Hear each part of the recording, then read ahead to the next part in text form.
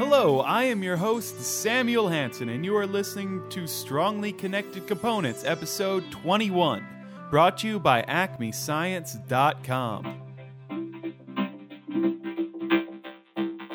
3.14159265358979. On this week's episode, I speak with Robert Devaney from Boston University. Talk about his complex dynamics and crazy mathematics lectures at MathFest 2010, and how one mathematician can give over 1,400 invited lectures. Here we go.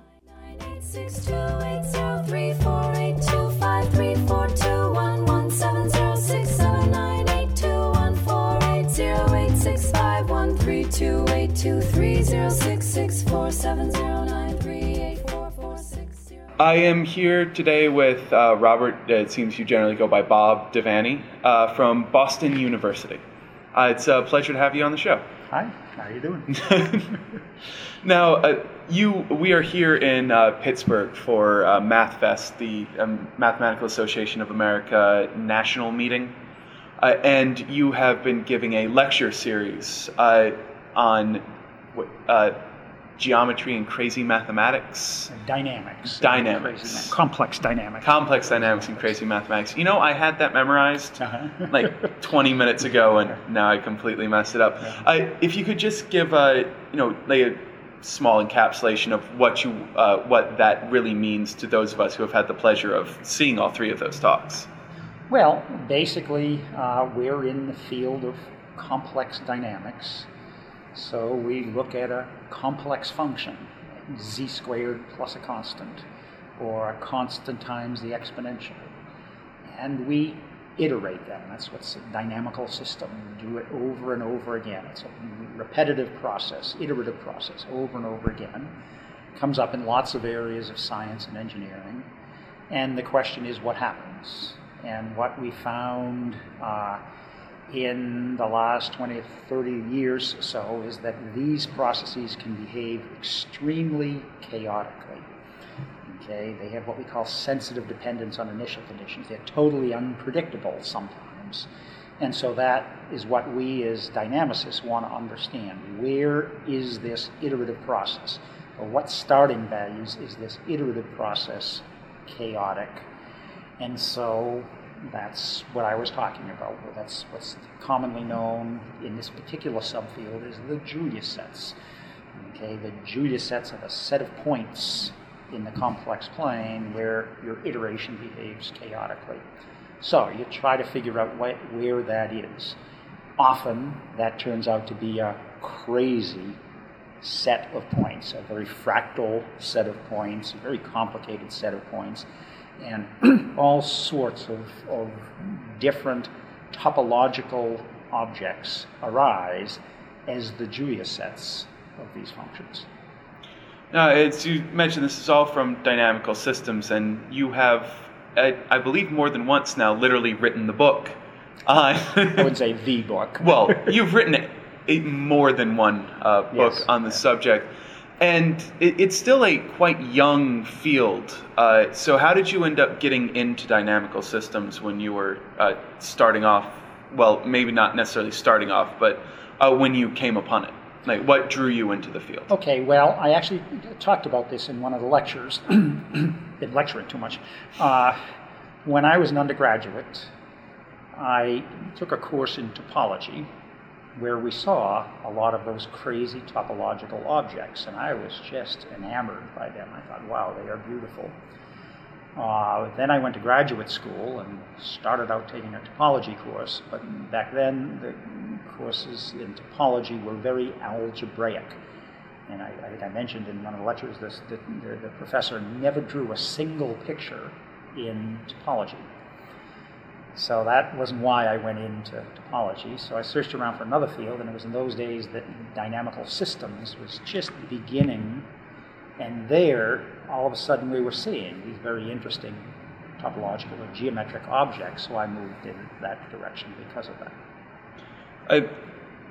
And one other thing that you're doing with dynamical systems, you can find this on your website. You're involved in dynamical systems and technology projects, and this is, I believe, a visualization, or at least part of it is a set of tools for visualization of, say, the images that you've been showing over the last few days. Exactly.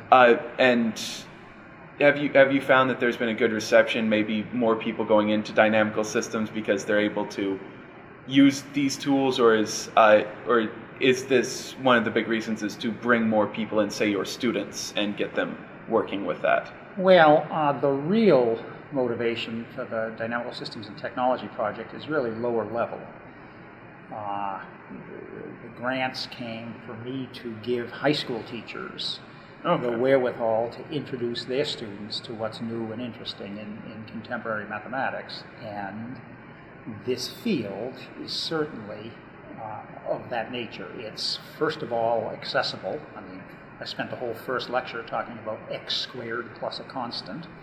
And secondly, it's quite beautiful. I mean, the images that come out are spectacular. So it's a way of showing students that what they're learning in high school isn't the be-all and end-all of mathematics, that if you keep going a little bit, you're going to start seeing some very interesting mathematics. And so that's the motivation for that website. Now, granted, there's a lot of tools for more experienced people to use, but when I say more experienced, I'm really thinking of undergraduates can use virtually all the tools that are there, and so that's also part of the motivation.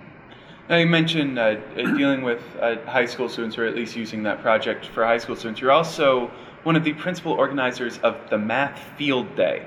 Right. Now, this is not something I'd heard of before this conference. Could you explain what the Math Field Day or Math Field Days are? Okay, well, they originated when I was working with a lot of different high school teachers. The teachers got very interested in this mathematics, but wanted me to come to their classes and talk to their students and show them what I was doing, what I was thinking about. And, I had a huge group of teachers that I was working with, and so it became impossible to go to every single classroom. So, I think 18 years ago, we started saying, okay, you guys take a field trip. You come to my university, Boston University, and I'll spend a day telling you about mathematics. Well, that caught on pretty quickly because if you think about it, is in high school, where can you take field trips? Well, yeah, you're in art, you can go to a museum. You're in science, you can go to a science museum. In virtually all areas you can take field trips. Mathematics is not one. Yeah.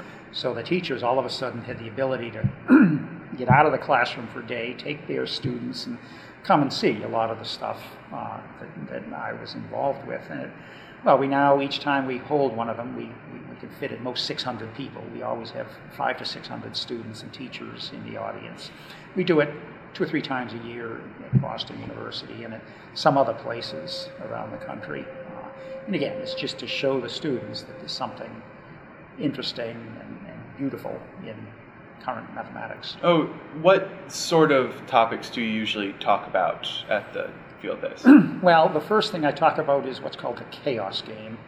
That is fractals. This is a talk that's accessible to anyone, even 7th, 6th graders can understand this talk, but it's very new and very interesting and very beautiful mathematics.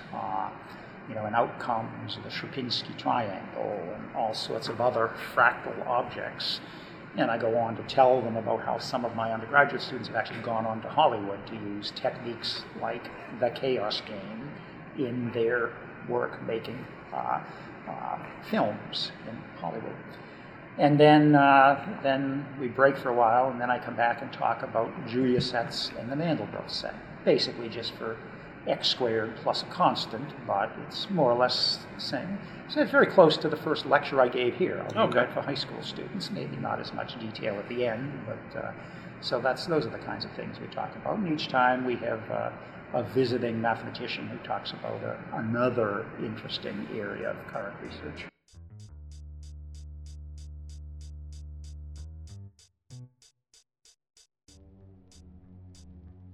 You have been listening to Strongly Connected Components. My guest on this week's episode is Robert Devaney from Boston University. This was recorded at MathFest in Pittsburgh in August 2010. Now, Robert's lectures there were fantastic, but they were not the only thing going on. In fact, there is also some poster sessions done by graduate students on research that they have been conducting. Here is me talking to one of those graduate students. I'm Scott Zimmerman from John Carroll University in Cleveland, Ohio. Okay, and so what are you presenting here on your poster? I talked about, the title is A Characterization of Banach Spaces. So what I did was I looked at Banach spaces, which are special kinds of metric spaces, and I tried to characterize them isomorphically, meaning by using what's called the complemented subspace problem, which asks, if we have a Banach space in which every closed subspace is complemented, is that Banach space necessarily isomorphic to a Hilbert space? And Hilbert spaces are the usual R2, where we have some sort of inner product. In R2, the inner product is the dot product. And so we're saying, if we have this Banach space that has this special property, is it necessarily isomorphic to a Hilbert space? What was the motivation that made you work on this? Well, actually, this was my master's thesis. Well, there you go. I took a class in functional analysis, and that's what this comes from. And so I was really interested in Banach spaces. My professor handed me a textbook, and I found this in there. So for your master, you actually kind of came up with the question yourself instead of having the professor give you a question? It was actually, this was proved in 1971. This problem was proved in 1971. What I did was I went through a few textbooks, and I was recreating some older results and trying to give some more explanation. I got in way over my head in it. What I tried to do, the textbooks were aimed more at PhD students and postdocs, and so what I tried to do was make it so a first-year graduate student or an undergrad could understand these proofs. It's a very noble task. Took a lot of work, a lot more than I expected. They always do, don't they? Oh, yeah. Just a couple more questions. Have you been to other major conferences before? Not major. I'm from Ohio, so I've been to some of the statewide Ohio MAA conference and a few local ones like that. But this is the first time I've ever been to MathFest. What's your general feeling about being at a large conference with at least 1,000 people here? It's a lot more than I expected. I was expecting, I've been to the smaller ones, so I was expecting a few student sessions and maybe one or two lectures. But there's always something to do here, and I definitely wasn't expecting that when I got into this.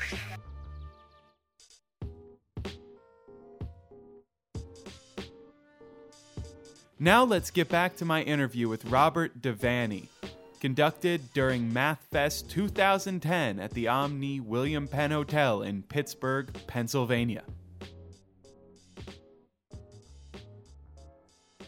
One thing from the talks here that it kind of gets back, and you're talking about the beauty of the objects. You actually opened up on the first day talking how the math is just as beautiful as the object. Mm-hmm. Now, this is something that most people here will completely agree with, but most people on the street would probably have a bit of a disagreement with you on that, just because they may not enjoy mathematics in the same way that we do.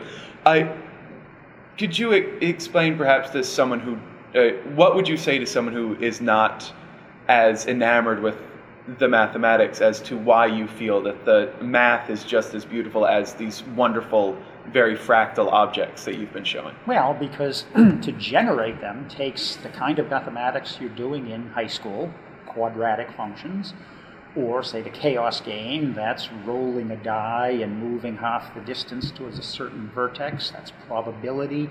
It's all of the mathematics that you do in high school. In the chaos game, what you do is you generate this fractal by this random process. You say, wow, how did that random process generate this incredibly intricate fractal? Well, then you explain that, well, if you just look at this fractal and zoom in on certain areas in certain ways, you'll see maybe 5 self-similar copies, maybe rotated of the whole thing. What you're really doing is the geometry. You're visualizing what happens to geometric transformations, which is what you do in, 7th grade geometry or 10th grade geometry. You're doing all the same thing that you're used to doing in high school, but wait a minute. the objects that you're seeing are so beautiful. You say, oh, all of a sudden, now I see why it's so important that I know the geometry of transformations. I know what a quadratic function is. I know how to repeat a process over and over. As you go on in calculus, now I see why the derivative is important. Boy, the derivative tells me where the critical point is. And boy, that tells me why this beautiful picture is the way it is. So all of the stuff that looks somewhat mundane when you're first seeing it, whatever level of school you're at, looks a little different, looks a lot different when you start combining it with these beautiful pictures. So many, many students come up after the field days, for example, and say, wow, this is really interesting. And so the pictures, well, yeah, that's it, but the mathematics, that's cool. Well, that's amazing. I remember being not to a math field day, of course, because I'm sure they would have reacted quite differently, but I remember being in 7th grade, being in 8th grade, and the reaction that anyone had to mathematics. Not generally a positive thing. Well, that's what we mathematicians do. We list the top 10 responses you get when you say to somebody that you're a mathematician, and it's kind of sad. Many of the top responses usually, oh yeah, I used to like mathematics till I got into 10th grade, and then, it was just totally incomprehensible to me. So what I always say to people is, yeah, I know what you mean. I used to love my English class till I got into 6th grade, and then, reading those words, they were just so long, I couldn't comprehend them, so I just gave up English. And people would look at you and say, my God, how could you ever give up English? But it's okay to give up mathematics. So that's one of the many responses we get. Well, I mean, you've done a lot of work in making sure that people don't give up mathematics. If your website is to be entirely believed, you have now given over 1,400 invited lectures. Yeah. How does one get onto essentially what? That's more lectures than most people who do lectures as a living do. Yeah, so that's a lot. Yeah. So how did you become apparently the go-to lecturer for every continent other than Antarctica at this point? Not Antarctica. It's tough, but I'm still... Well, if anyone is listening to this on Antarctica, please have South Pole Tech. I want to go there.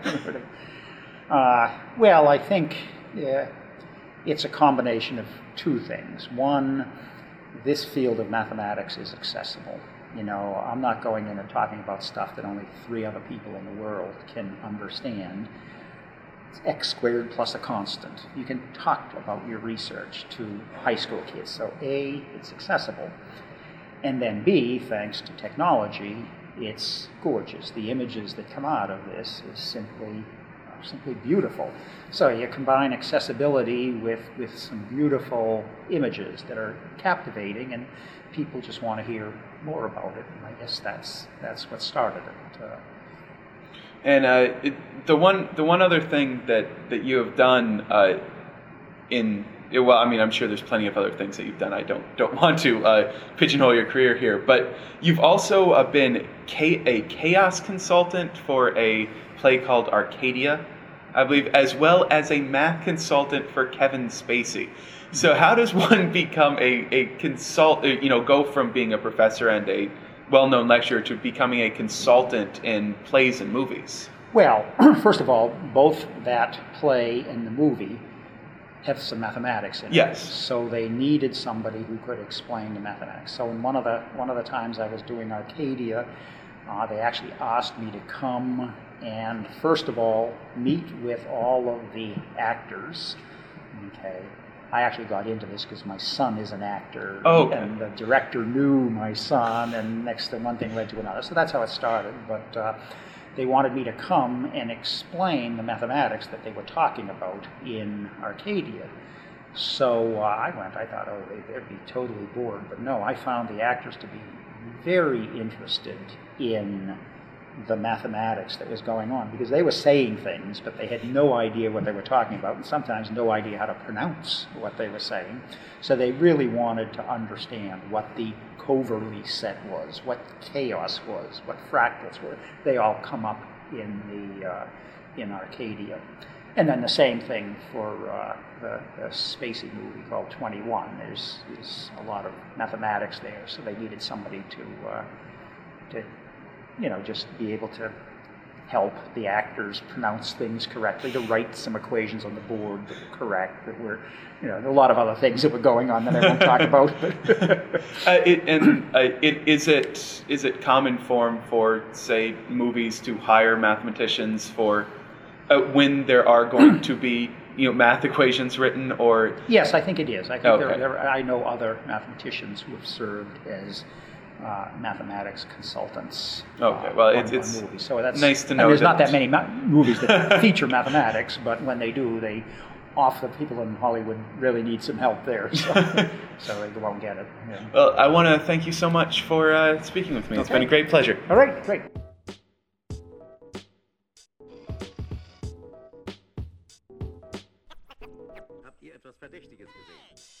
That is all that we have for another episode of Strongly Connected Components. If you have any feedback or you just want to say hello, please email me at samuel@acmescience.com. Also, I would love to have you head on over to iTunes and leave us a review in the iTunes store. Just type in Strongly Connected Components in the iTunes search to find us in there. And then at the bottom of the page, you can, leave us some stars and write about the show. This is what lets other people find out more about the show in iTunes, and the more reviews you have, the higher you show up in searches. And since you're listening, I assume that you kind of like us and would love for more people to hear us. Also, you know what? Tell your friends. Tell your family. Tell pretty much everyone you know. Love to have even more listeners than we already do. Not that all of you are not good enough already. As a matter of fact, you're much better than any future listeners we will ever have. But I would still love to have as many of you as possible. To find out more about Robert Devaney or anything else talked about at this show, you can head on over to acmescience.com, and you can also find out about Combinations and Permutations, the mathematical comedy talk show that we also host over at acmescience.com. The music on this episode was Hard and Firm Pie from Horses and Grasses. That's the intro. And the other song is Shadows 192 from SP12, you can find over at opsound.org.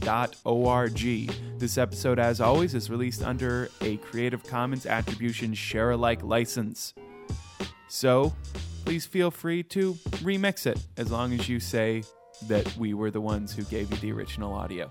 Thank you so much for listening, and I hope that you keep on tuning in. I got another great episode coming for you, and I promise it won't take quite as long to release it. Have a great day.